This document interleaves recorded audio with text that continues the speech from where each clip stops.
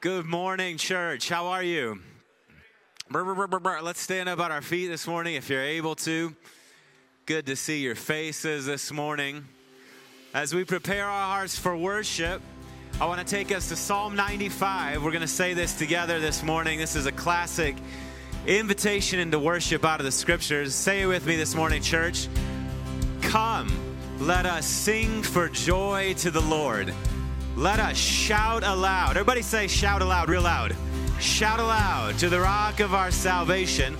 Let us come before him with thanksgiving and extol him with music and song. The psalmist says to shout aloud. Everybody say shout aloud. Yeah, you guys are alive this morning. So on the count of 3, I'm going to have us say hallelujah as loud as we possibly can. You got it? You ready to shout aloud? We're just doing the Bible this morning, okay? 1, 2, 3.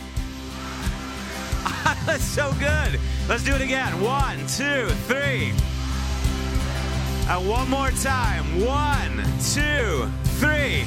Hallelujah. Let's worship the Lord together. Let our praise be your welcome, and let our songs be a sign that we are here for you. We are here for you. Come on, let your breath, and let your breath come from heaven and fill our hearts with your life, as we are here for you. Oh yes, we are here for you. Come on, to our hearts, let's sing it. To you our hearts are open, our fear is in you, our one desire.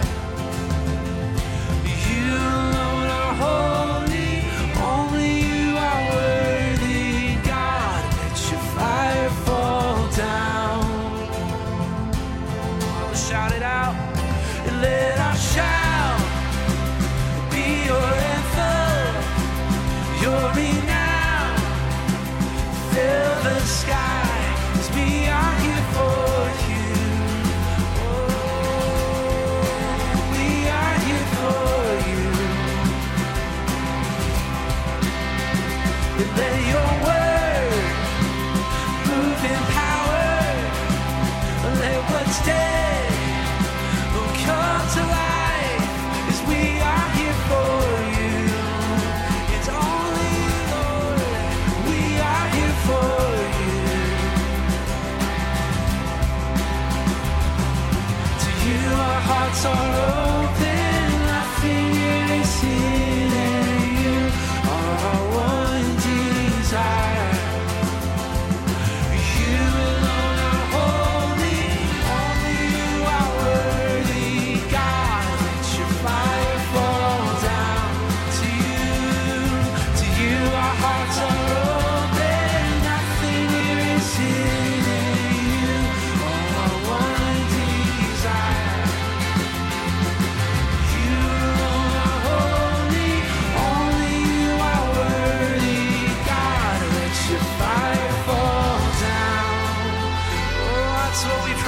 Let your fire fall down on us today.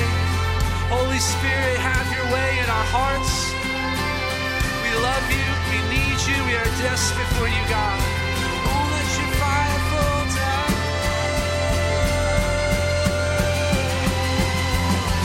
We welcome you with praise. We welcome you with praise. Almighty God of love, be welcome in this place. We welcome you with praise. We welcome you with praise. Almighty God of love, be welcome. Let every heart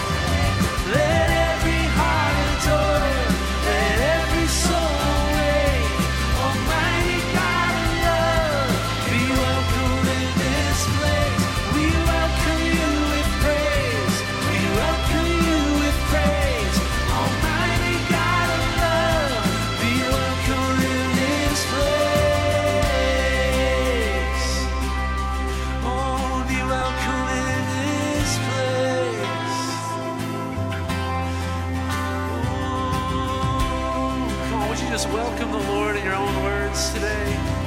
Make a personal invitation. God, would you just shape us this morning? Bend our hearts towards you.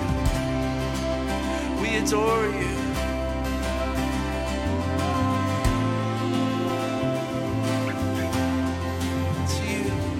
To you our hearts are open, nothing here is hidden. You are one desire. You alone are holy, only you are worthy. God, let your fire fall down. To you our hearts are open, nothing here is hidden. You are one desire. You alone are holy, only you are worthy. God, let your fire fall down.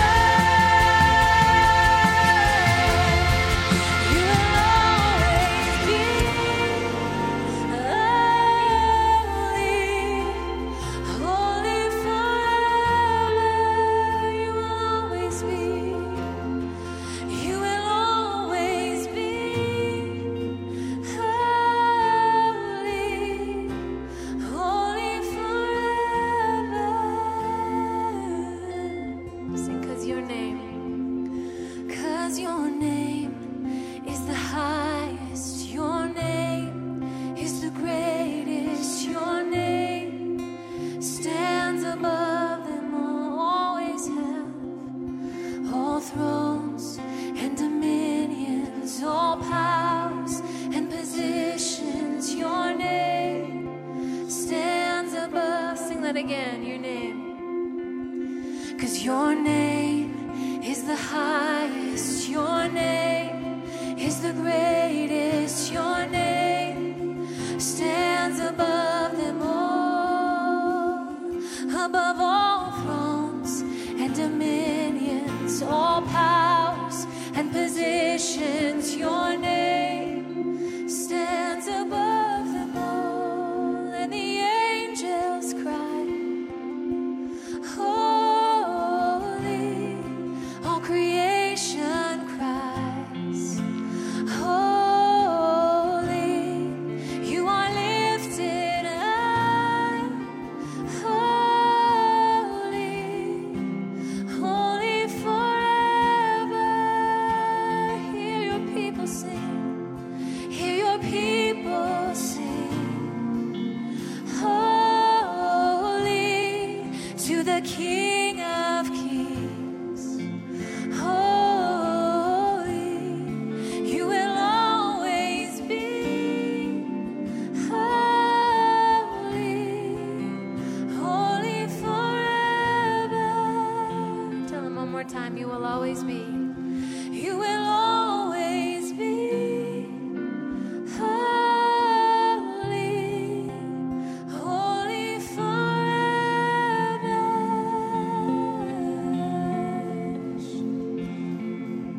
Oh, you are holy, holy, holy. We magnify your name.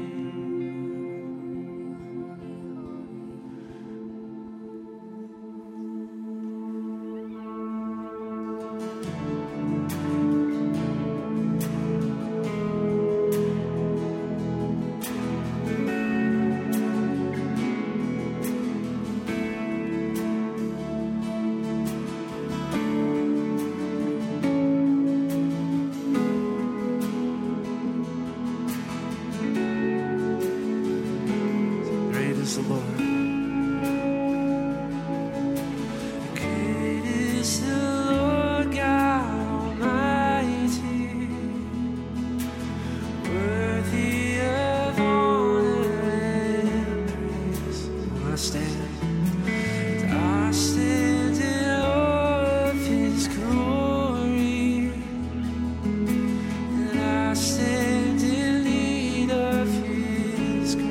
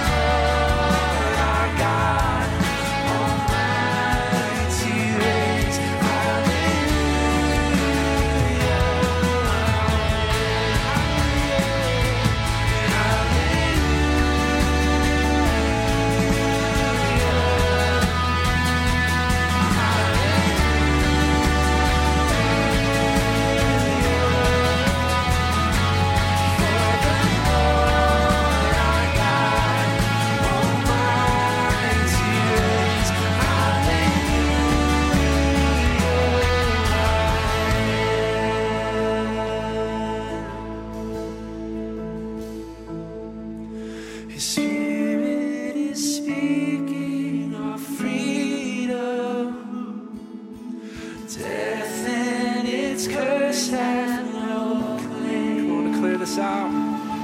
Our God is forever exalted with glory and honor and praise.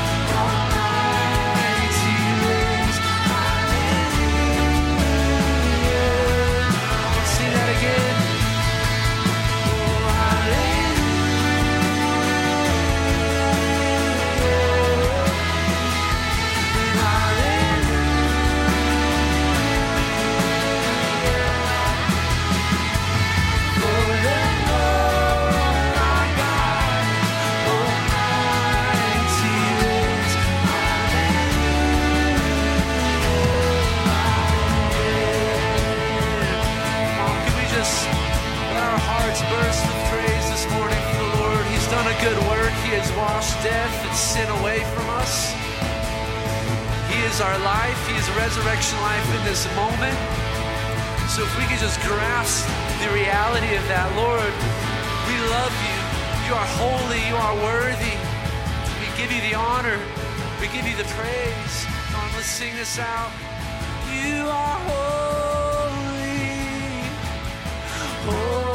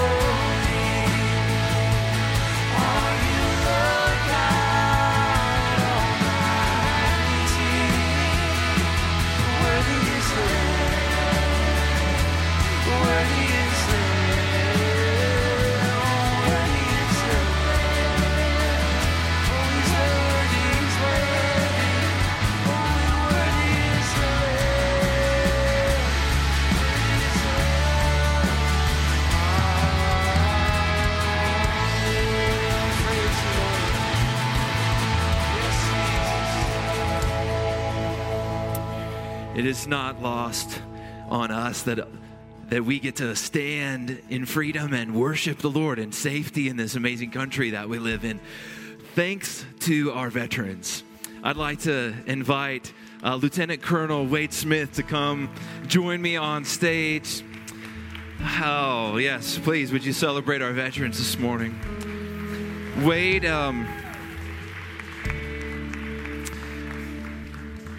thank you. Tell us about what you do for our armed services and then encourage our vets this morning. Yeah, good morning, New Life. And Colin, thanks for allowing me to come up here. It's not about me. I do serve in the Army. I'm a soldier down at Fort Carson. And I'm very proud to wear the uniform. And I'm very proud to be a part of a nation that remembers its warriors. So my lovely bride, who's not up here, is also a veteran, 4.5 years as an engineer. So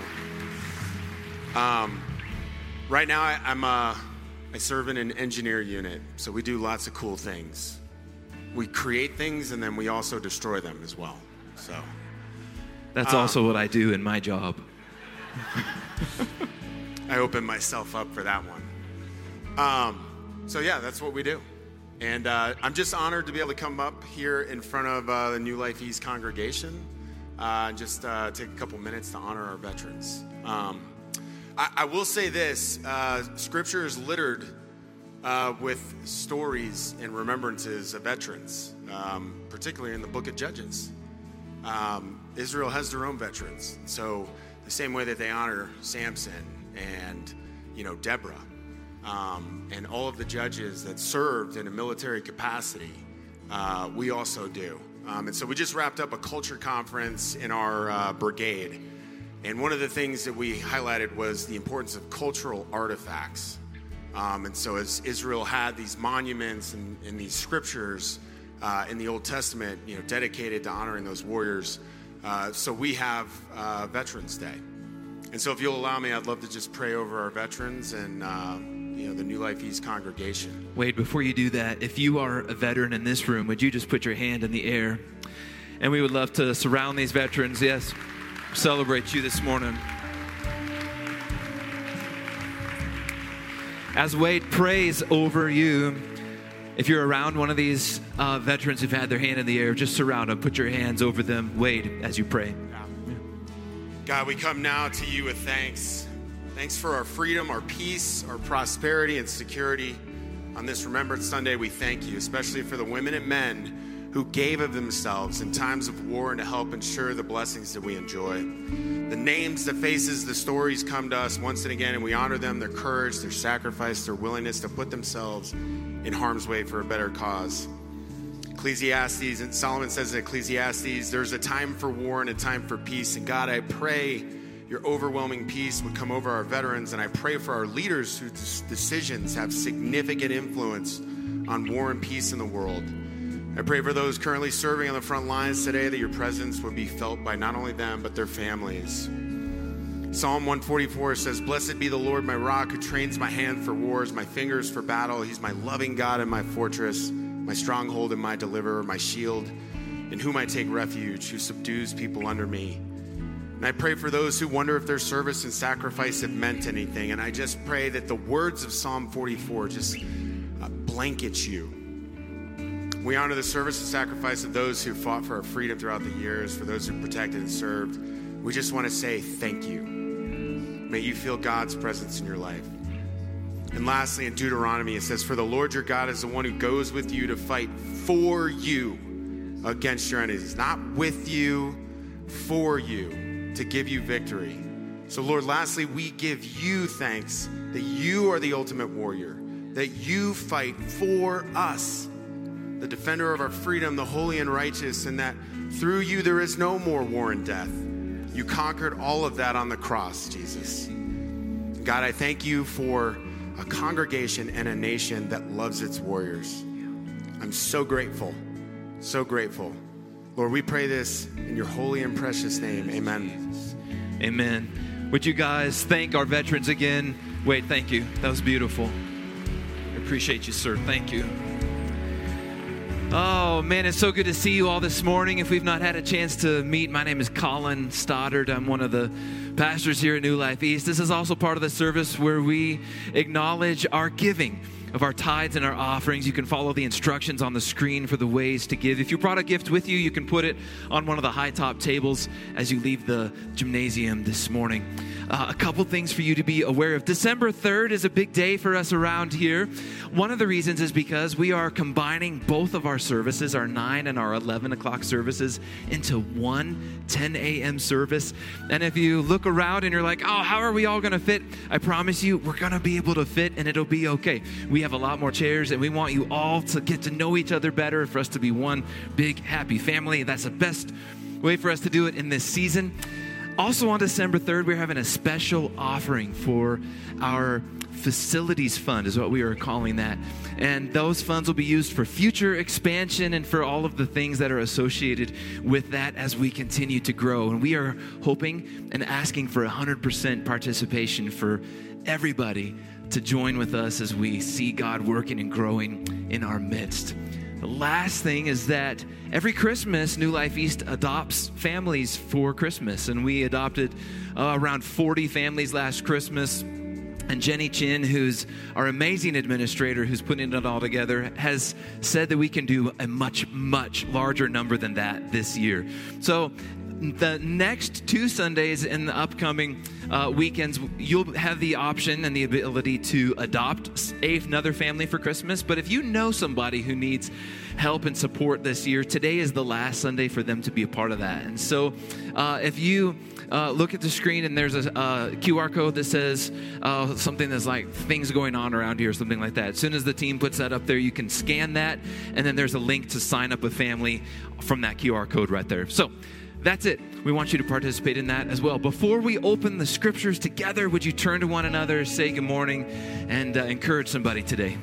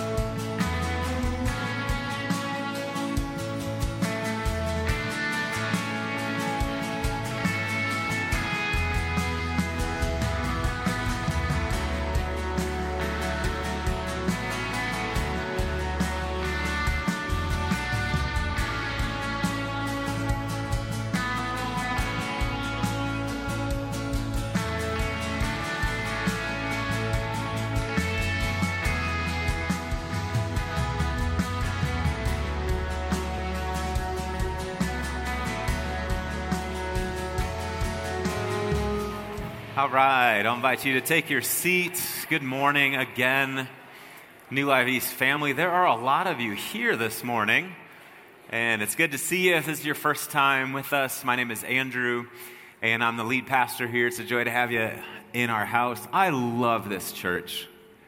I absolutely love this church. And Chris Bateman loves this church. Do you love this church? And I love being part of this church. Wade, thank you for leading that ministry moment. I was looking around as you were leading that moment and praying over people. I was just thinking about how many excellent people we have in this house, in this community that call New Life East home. And we're going on 4 years as a congregation.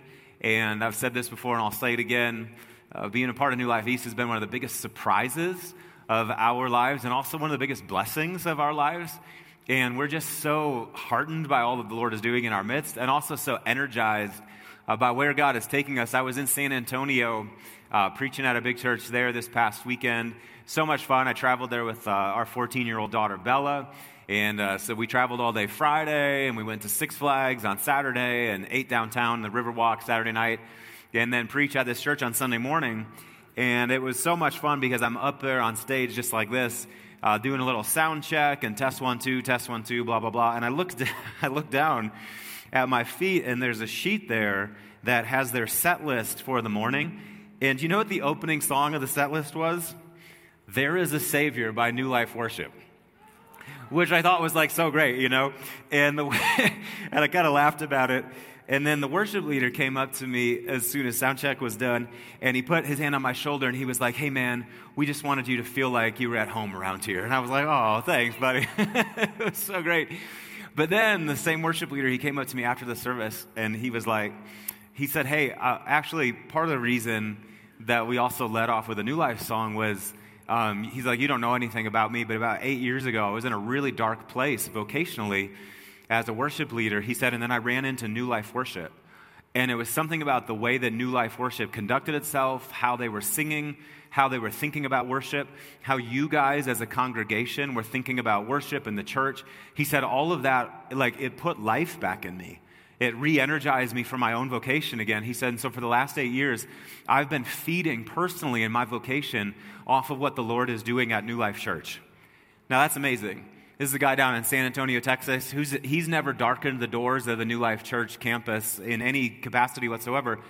And yet somehow he's being strengthened by what the Lord has done here. And I thought about that. I thought about all of when you think about what it takes for a song by a church to make it down to another church and to encourage a person like that, that doesn't just kind of come out of nowhere.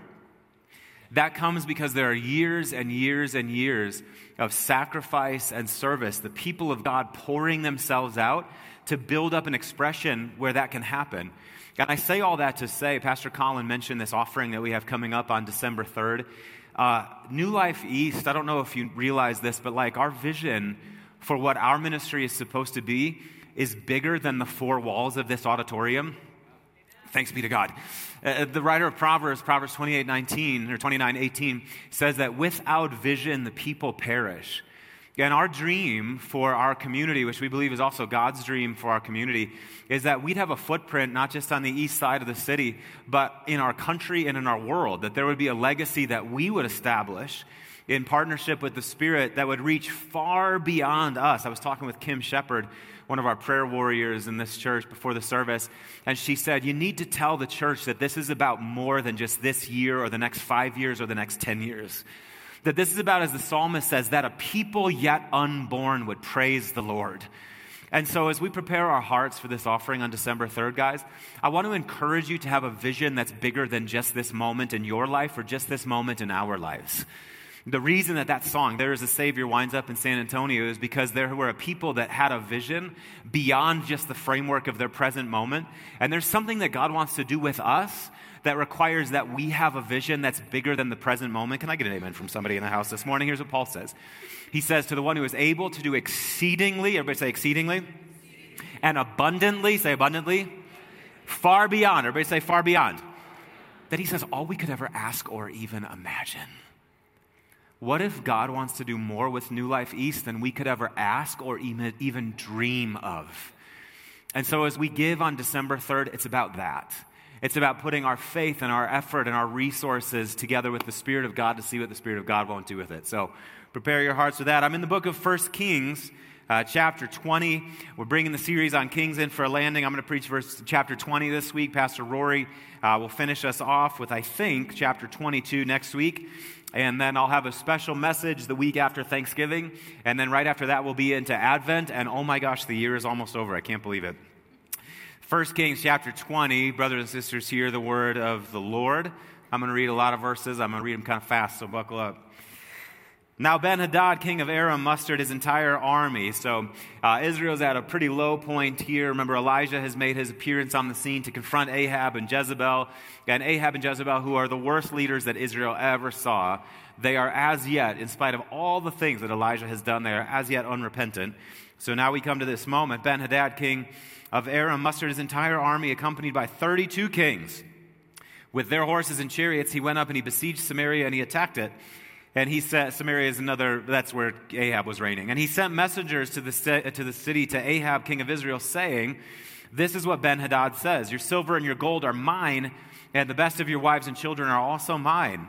And the king of Israel answered, just as you say, my lord the king, I and all that I have are yours. So here is Ahab just basically acquiescing to the king of Aram.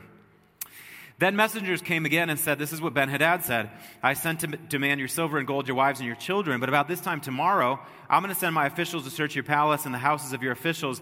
And they will seize not just those things, but everything that you value. So now everything is being threatened and they'll carry it away. And the king of Israel summoned all the elders of the land and said to them, see how this man is looking for trouble? When he sent for my wives and my children, my silver and my gold, I didn't refuse him. And the elders and the people all answered, don't listen to him or agree to his demands. So he replied to Ben-Hadad's messengers, tell my lord the king, your servant will do all that you demanded the first time, but this demand I can't meet. And they left and took his answer back to Ben-Hadad. And then Ben-Hadad sent another message to Ahab, may the gods deal with me, be it ever so severely, if enough dust remains in Samaria to give each of my men a handful. And the king of Israel answered him, tell him, one who puts on his armor should not boast like one who takes it off. Ooh, them are fighting words. Ben-Hadad heard this message while he and the kings were drinking in their tents. They're drunk, and so they're feeling a little feisty. And he ordered his men, prepare to attack. And so they prepared to attack the city. Verse 13, meanwhile, a prophet came to Ahab, king of Israel, and pronounced, this is what the Lord says. Do you see this vast army? I will give it into your hand today, and then you will know that I'm the Lord. But who will do this? Asked Ahab, and the prophet replied, this is what the Lord says. It's the junior officers. Everybody say the junior officers. It's the junior officers under the provincial commanders. They will do it. And who will start the battle? He asked, and the prophet answered, you're going to do it. So Ahab summoned the 232 junior officers under the provincial commanders. Then he assembled the rest of the Israelites, 7,000. Oh, a whole 7,000, huh? Then they set out at noon while Ben-Hadad and the 32 kings allied with him were in their tents getting drunk. And the junior officers under the provincial commanders went out first. And now Ben-Hadad had dispatched scouts who reported, men are advancing from Samaria. And he said, if they've come out for peace, take them alive. If they've come out for war, take them alive. So the junior officers, everybody say the junior officers. The junior officers under the provincial commanders marched out of the city with the army behind them. And each one struck down his opponent. And at that, the Arameans fled, with the Israelites in pursuit. But Ben-Hadad, the king of Aram, escaped on horseback with some of his horsemen. And the king of Israel advanced and overpowered the horses and the chariots and inflicted heavy losses on the Arameans. And afterward, the prophet came to the king of Israel and he said, strengthen your position and see what must be done, because next spring the king of Aram will attack you again. Meanwhile, the officials of the king of Aram advised him, their gods are the gods of the hills. They're so stupid.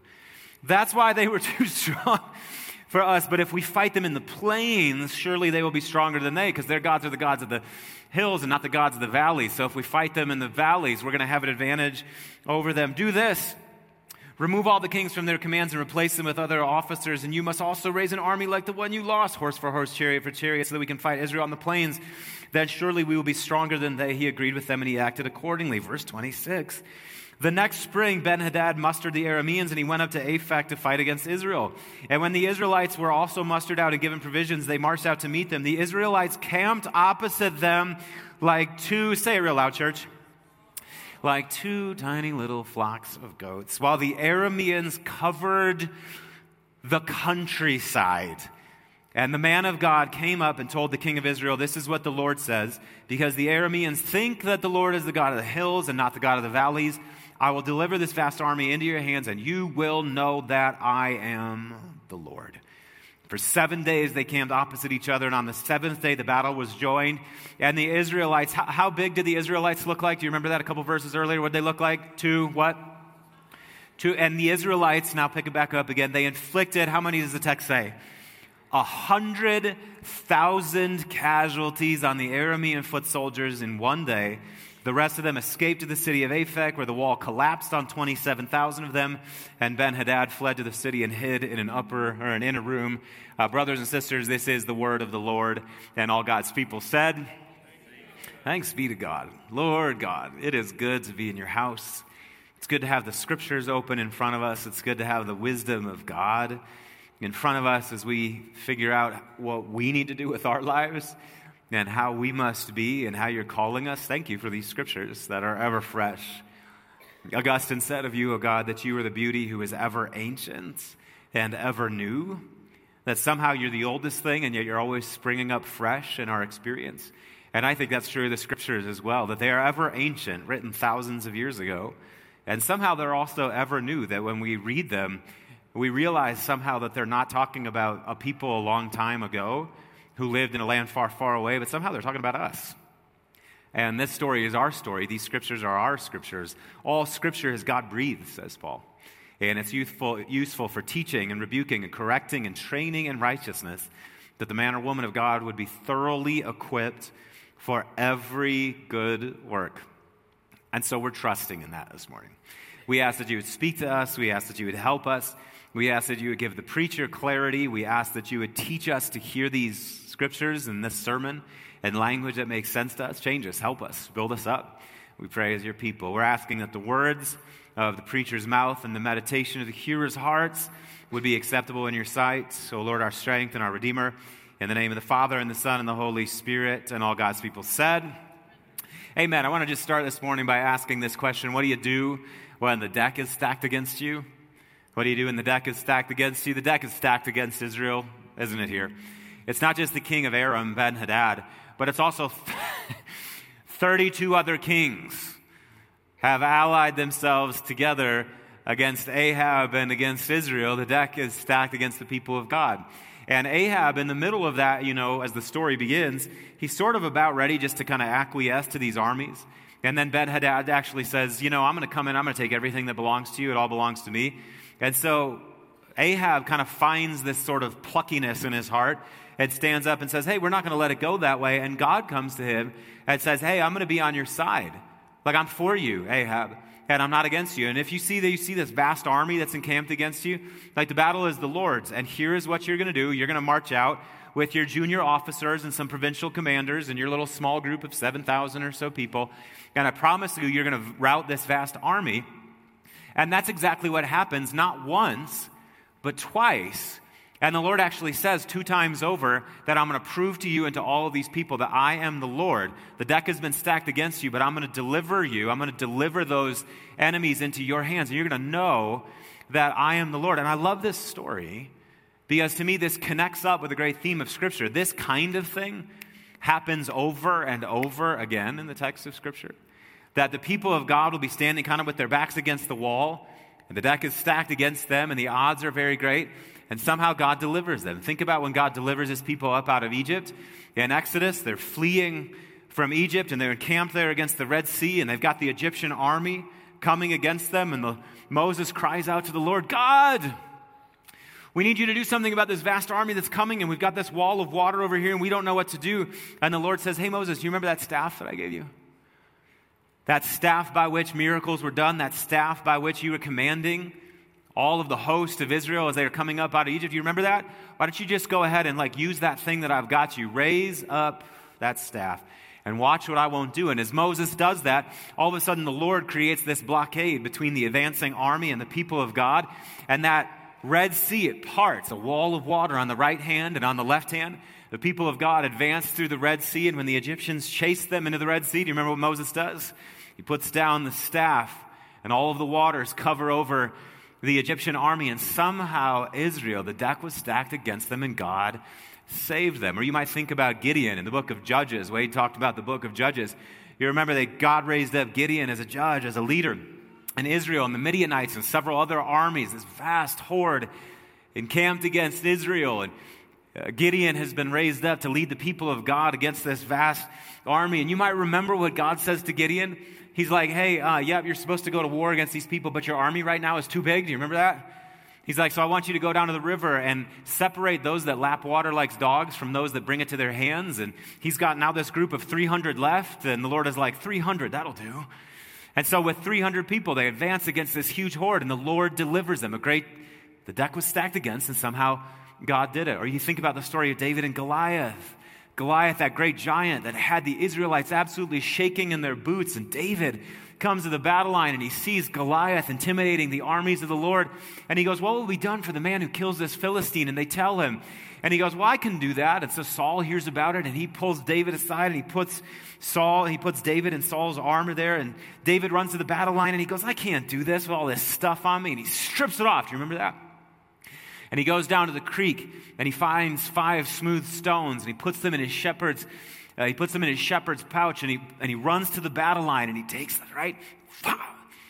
And with one rock, sinks it into the head of the Philistine, and the Philistine falls to the ground, and the armies of the Philistines all of a sudden are conquered by Israel. And the writer of 1 Samuel says this of David, so David triumphed over this huge Philistine with what? Just a sling and a stone. Without a sword in his hand, he struck down the Philistine and killed him. Friends, this pattern repeats itself over and over and over again in Scripture, that the people of God have their back against the wall, and somehow God delivers them. So I want to ask the question again this morning. What do you do when the deck is stacked against you? By a show of hands, how many of you have ever been in a situation where the deck was stacked against you? Where it's like, holy smokes, I don't know what to do. How are we going to get out of this one? Okay, that's like 100% of us in this room. Okay, what do you do when the deck is stacked against you? I want to give you 2 things, draw them right out of this story. Number 1, you act in the strength that you have. Everybody say, you act in the strength that you have. You act in the strength that you have. Did you notice how the first time there was that challenge against Ahab, he kind of just sinks back? Oh, okay, whatever, you know. And then all of a sudden, Ben-Hadad, he ups the ante, And Ahab kind of finds some pluckiness in his heart. And he pulls together the strength that he has, and he heads into the battle. I think that's important for us to know. I think that when you've got the deck stacked against you, one of the great temptations that we all face is kind of just waving the white flag of surrender and going, oh, I think that God is just supposed to do it all. If we're going to get out of this, it's all going to be in God's hand. And I want to say to you that sometimes when we get in those situations where we feel like we're over our heads, there's this great temptation. The temptation is to under-function in the situation. Have you ever noticed that in yourself? Temptation to under-function? And sometimes I think that what we have is we have this like perverse view of the sovereignty of God, where it's like, well, if it's the will of God to do this thing, then God is just going to do it, and we just kind of lay off to the side over here, and we just sort of let it happen. Que sera, sera, Whatever will be, will be. The future is not ours to see. Que sera, sera. And yet, over and over again in Scripture, God doesn't let his people off the hook that easy. It's not just a matter of sort of laying back and letting God do everything, but God somehow speaks to us and he calls us up into it. Think about actually back into that story of Moses with the people of God at the Red Sea. You might remember, if you know the story well, that they're encamped there at the Red Sea and they see the Egyptian armies coming. And Moses goes, oh God, help us, help us. And the Lord's like, what are you calling out to me for? Don't you remember that thing that I gave you, that thing that you have in your hand, that staff that I gave you? That staff by which miracles happen, that staff that is the staff of the authority that I have put in your hand. Hey, Moses, why don't you pick up that staff and do the thing with it that I have asked you to do? And as Moses lifts up the staff, the thing that God had put in his hand, all of a sudden that's when the miracle starts taking place. There's a temptation when the deck is stacked against us to underfunction.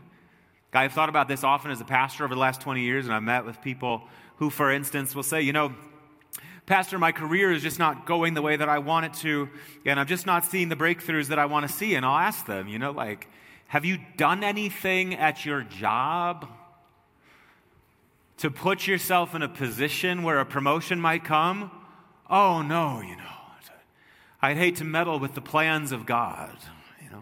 I just need to, whatever will be, let it be unto me according to your whatever. You're like passive in this. What if God's actually inviting you to be part of the miracle? I think about that with some of the folks that I've talked to over the years that have been single and wanted to be married. I just really believe that God has a spouse out there for me somewhere. Ask them, are you dating? Oh, no, I could never. What are you hoping will happen? You're walking down the street one day and all of a sudden angels start singing around this person, and the Lord mysteriously prompts them to come up to you and get down on one knee and propose. What? Get your butt in the game. There's something for you to do about it. Well, I think about all those people that I've talked to over the years who they're stuck in some way with relationships that they really care about. I'm just really contending, Pastor, that there would be a breakthrough in these relationships. And I'll say to them, well, I understand that there was conflict at some point. Have you ever actually leaned into the conflict? You know what I mean? Have you had the conversation with those people that you need to have that might actually help the thing get unstuck? Oh, no, I couldn't possibly do that. It's really upon the Lord to move upon their hearts to come. Selfish, prideful, foolish, lazy is the word for it. God expects us to participate in the strength that we have in the miracles that he wants to bring about in our lives. Do you understand that? And I think about that even when it comes to this building campaign, this facilities thing that we're about to jump into as a congregation. Some of you know the story of how this got instigated in our midst. There was a piece of property that came available to us earlier this year. Some of the staff and I took Pastor Brady over there, and we took a tour of the place and looked around at it. And there were so many ways in which it seemed like this is a really great fit for us. And then we started running the numbers and looking at what we have. We just didn't have the cash reserves to pull it off, and an opportunity came and went. And I remember sharing that story at a family meeting earlier this year, and I started talking about how, so there was this piece of property, and we went and looked at it, and there were a whole bunch of people that were like, and you're telling us, Pastor, that this piece of property is going to drop in our laps? Is that what you're about to announce? And I had to announce no, that we missed it. There were another number of people in this congregation that were mad at me about that. I can't believe that you would set us up with a story like that, you know? That's so mean of you. But the expectation is that God is just going to drop things in our lap without any effort on our parts, any participation on our parts. And I actually think, as I've been reflecting on it over the last 6 months, I actually think that it's better for us that a piece of property didn't just drop in our laps without any effort on our parts. As if we're going to be the people of God that God wants us to be, we have to be a people who are engaged in the process somehow. And so for us to be like a little rankled up about that whole thing, like, I can't believe that would happen. You know what that does? I'll tell you what it does in me. It awakens some fight in me. Oh, I want a future. What I want is I want roots to go down on the east side of the city. Or what I want is I want for us to have a footprint over there. Or what I want is I want for us to establish a legacy on the east side of the city. And if I've got to bleed to see that happen, I'm willing to bleed. Are you willing to bleed, church? Get your butt in the game, is what I'm saying. And some of this, the reason that we withhold ourselves, the reason that we underfunction, it really is just pure laziness. We want God to do everything.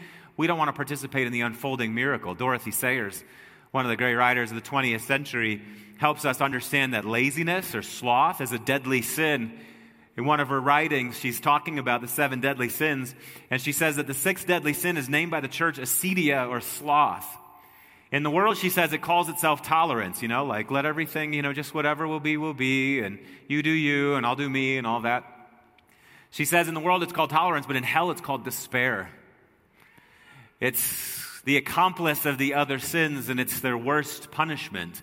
It's the sin that believes in nothing, cares for nothing, seeks to know nothing, interferes with nothing, enjoys nothing, loves nothing, hates nothing, finds purpose in nothing, lives for nothing, and remains alive only because there is nothing for which it would die. She says we've known it far too well for many years. The only thing perhaps that we have not known is that it is a mortal sin. Do you have fight in your heart? Do you have fight in your heart? Do you know that Jesus expects this from us? Think about that moment in John chapter 5 when there's the man, the cripple, who's laying by the pool of Bethesda, and Jesus comes up to him and he says, "Hey man, you want to get well?" "Oh, but master, you don't understand." He says, "Whenever the angel comes and stirs these waters here, these healing waters, everybody else gets down in there ahead of me, and I just can't. I've been lying here forever, and I don't know." And Jesus is like, "I didn't ask you about that. I didn't ask you about all of your disadvantages. I didn't ask you about the pool. I didn't ask you how unfair that whole thing is for you. What I asked you is, do you want to get well?" The man's like, "Yeah, I'd love to get well." What does Jesus say to him? Get up. Get up. Get up. Take up your mat and go home. And that man is not going to know that the miracle has taken place until he actually tests it with his strength. And the same is true of you. You won't have any idea that the miracle has actually taken place unless you trust it and begin to exercise yourself into it, which is why Jesus says over and over and over again in the Gospels, according to your, you know it? Say loud, church. According to your, that's when the thing is done unto you. Are you ready to get in the game?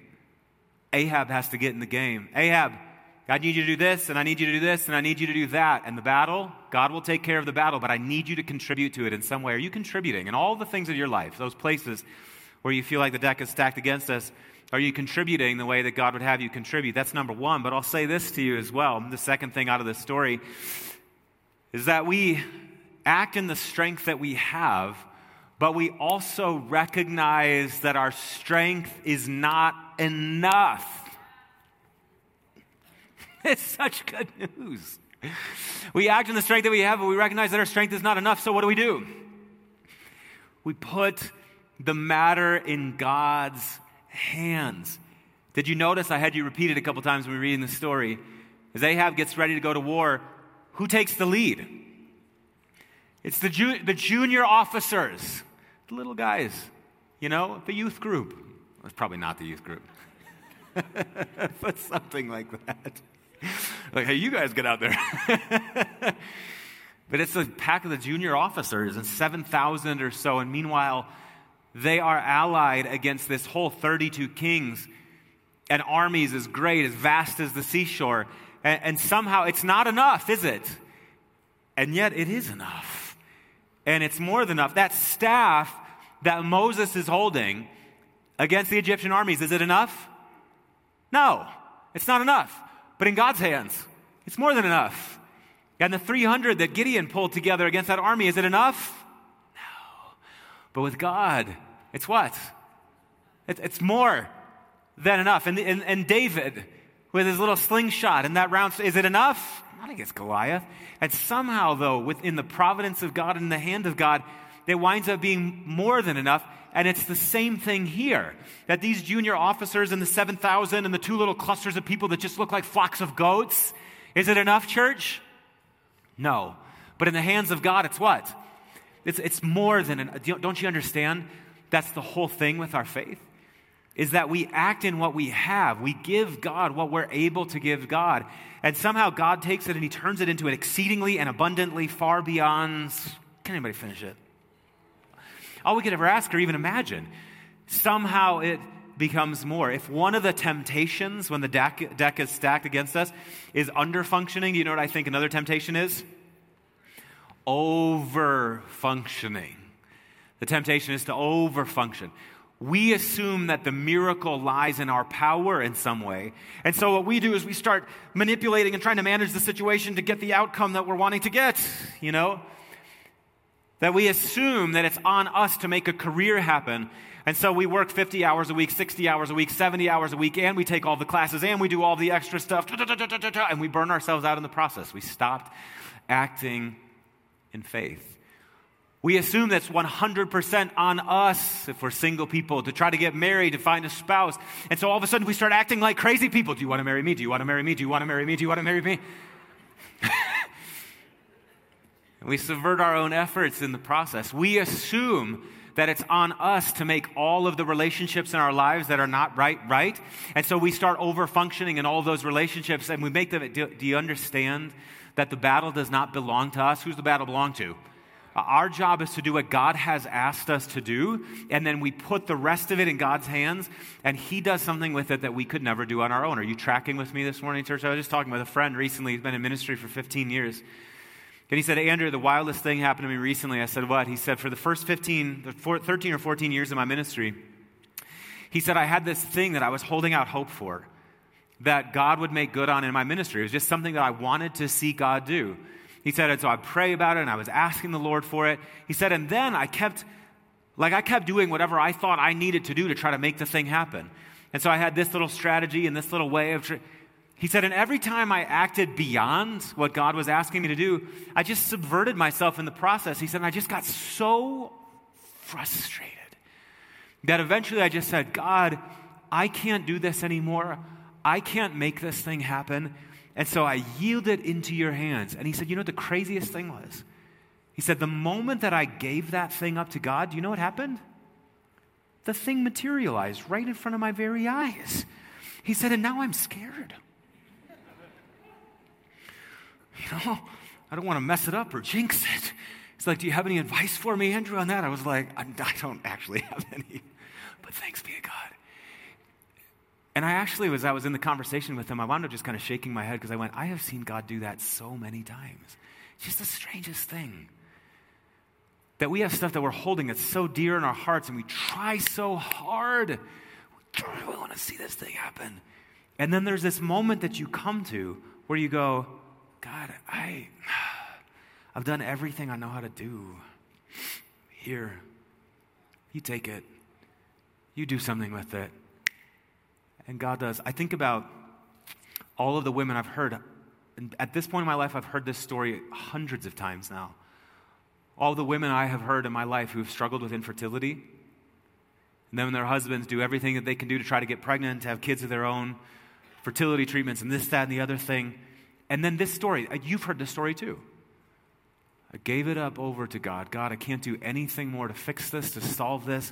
We've done everything that we know how to do, and we still feel a desire in our hearts to be parents, so we're going to foster or we're going to adopt. We're going to bring other kids into our home and love them and care for them. And wouldn't you know it, all of a sudden, boop.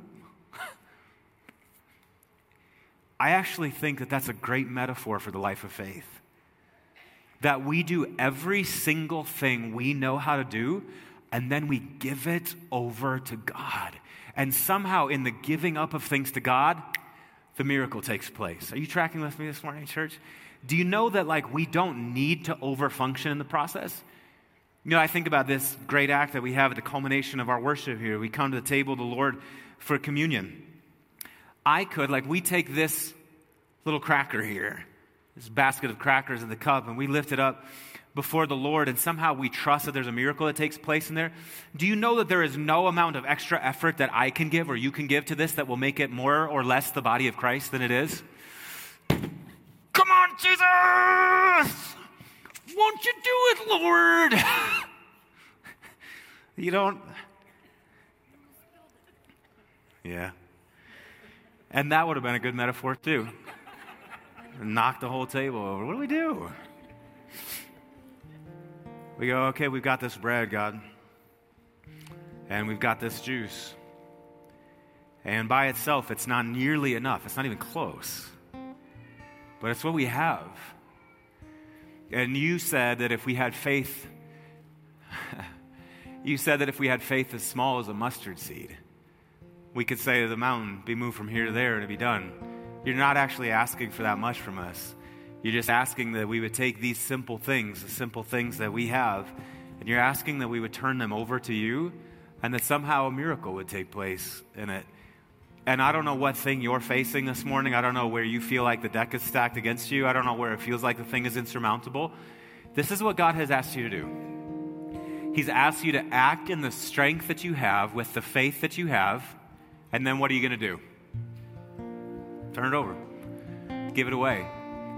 And trust that there is one on the other side of that gift who's able to do, somebody say it with me one more time, exceedingly, abundantly, far beyond all we could ever,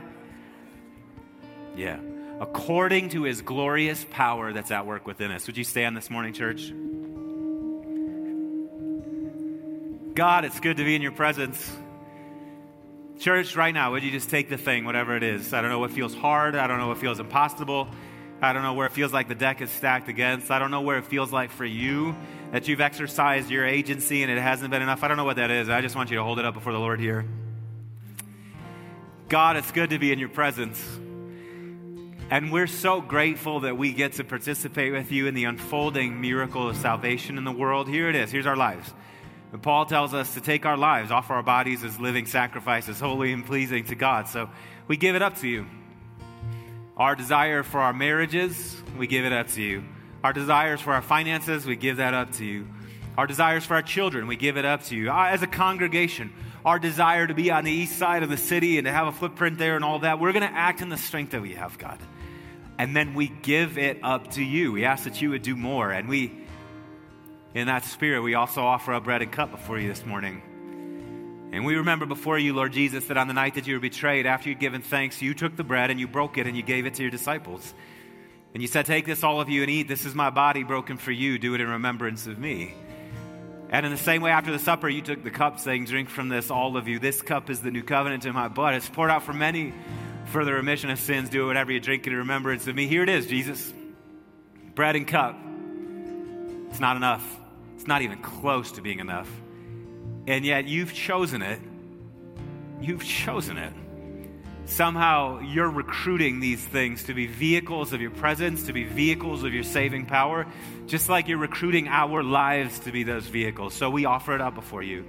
We ask that you would lay your hands upon bread and cup, that you would lay your hands upon us individually, that you would lay your hands upon this church, and that you would make us the living body of Christ for the world. Caught up in the mystery. We're grateful for it. We ask that you perform the miracle this morning. Grant it, Jesus. In the name of the Father, and the Son, and the Holy Spirit, and all God's people said, amen. I'm going to invite our servers to come forward to serve communion this morning. As always, communion will be on my right and my left up front here. As you come, you'll come up the center aisle here. Come forward. The server will put a cracker in your hand. You'll dip it in the juice and take it as you head back to your seat. Brothers and sisters, these are the gifts of God given for the people of God. come forward and receive communion.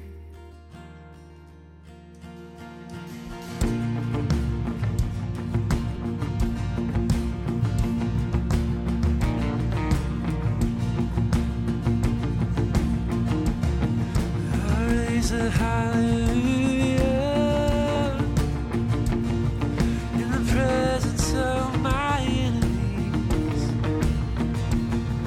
I raise a hallelujah louder than the unbelief. I raise a hallelujah. My weapon is a melody. I raise a hallelujah. Heaven comes to fight for me. I'm gonna sing. I'm gonna sing in the middle of the storm. Louder and louder, you're gonna hear my praises roar. Up from the ashes, hope will arise. Death is defeated, the King is alive.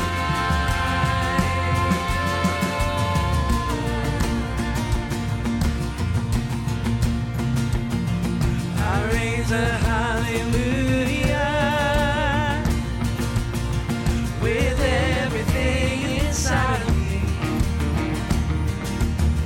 I raise a hallelujah,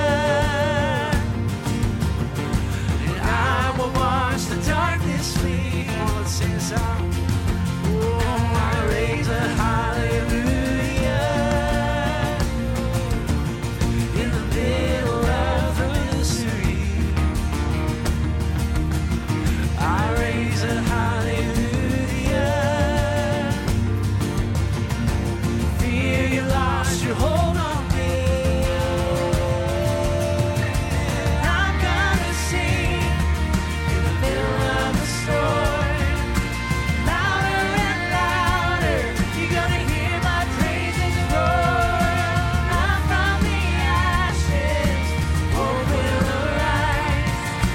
Death is defeated, the King is alive.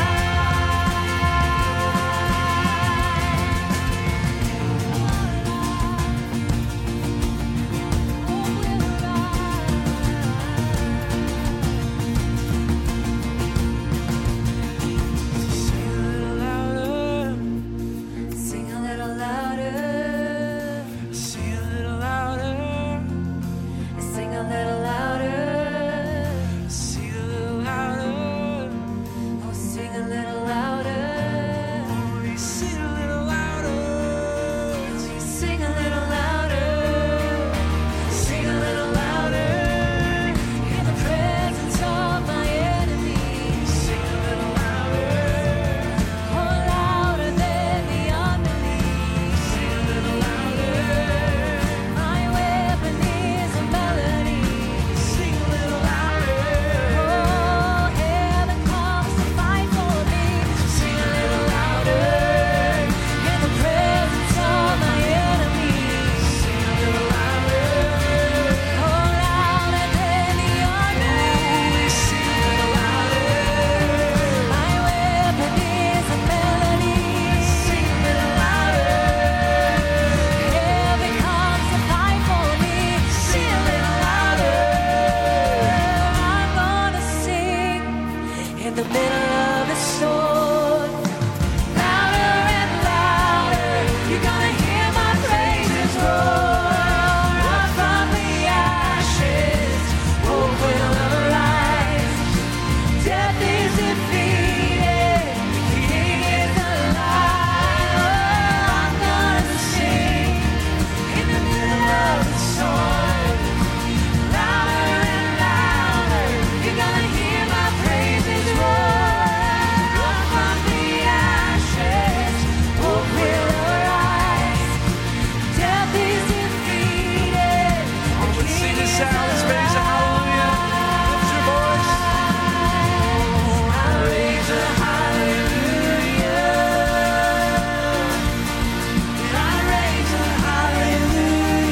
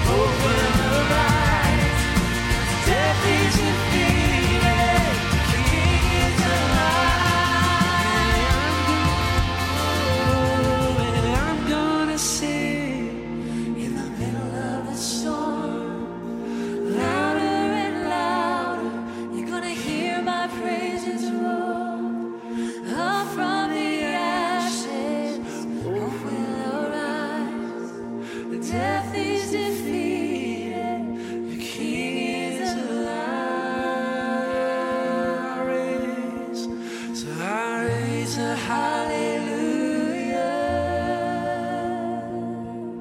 And I raise a hallelujah. I raise a hallelujah. And I raise a hallelujah. Praise God from whom all blessings flow. Praise Him, all creatures here below. Praise Him above the heavenly hosts. And praise Father, Son, and Holy Ghost. Amen.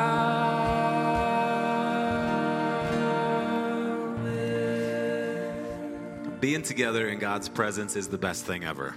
Can I get an amen from somebody? Lift up your hands like this. Receive this benediction as you go New Life East. May the Lord bless you and keep you. And may He cause His face to shine upon you and be gracious to you. May the Lord turn His face towards you and grant you His peace. In the name of the Father, and the Son, and the Holy Spirit, grace, mercy, and peace be with you. I invite our altar ministry team to come forward if you need prayer for anything. We'd love to pray with you. Remember to see us in Connect Central. If you're new, we'd love to meet you. Coffee and donuts and fellowship hour in the lobby out there. We love you. Have that great Veterans Day weekend. Go in peace to love and serve the Lord.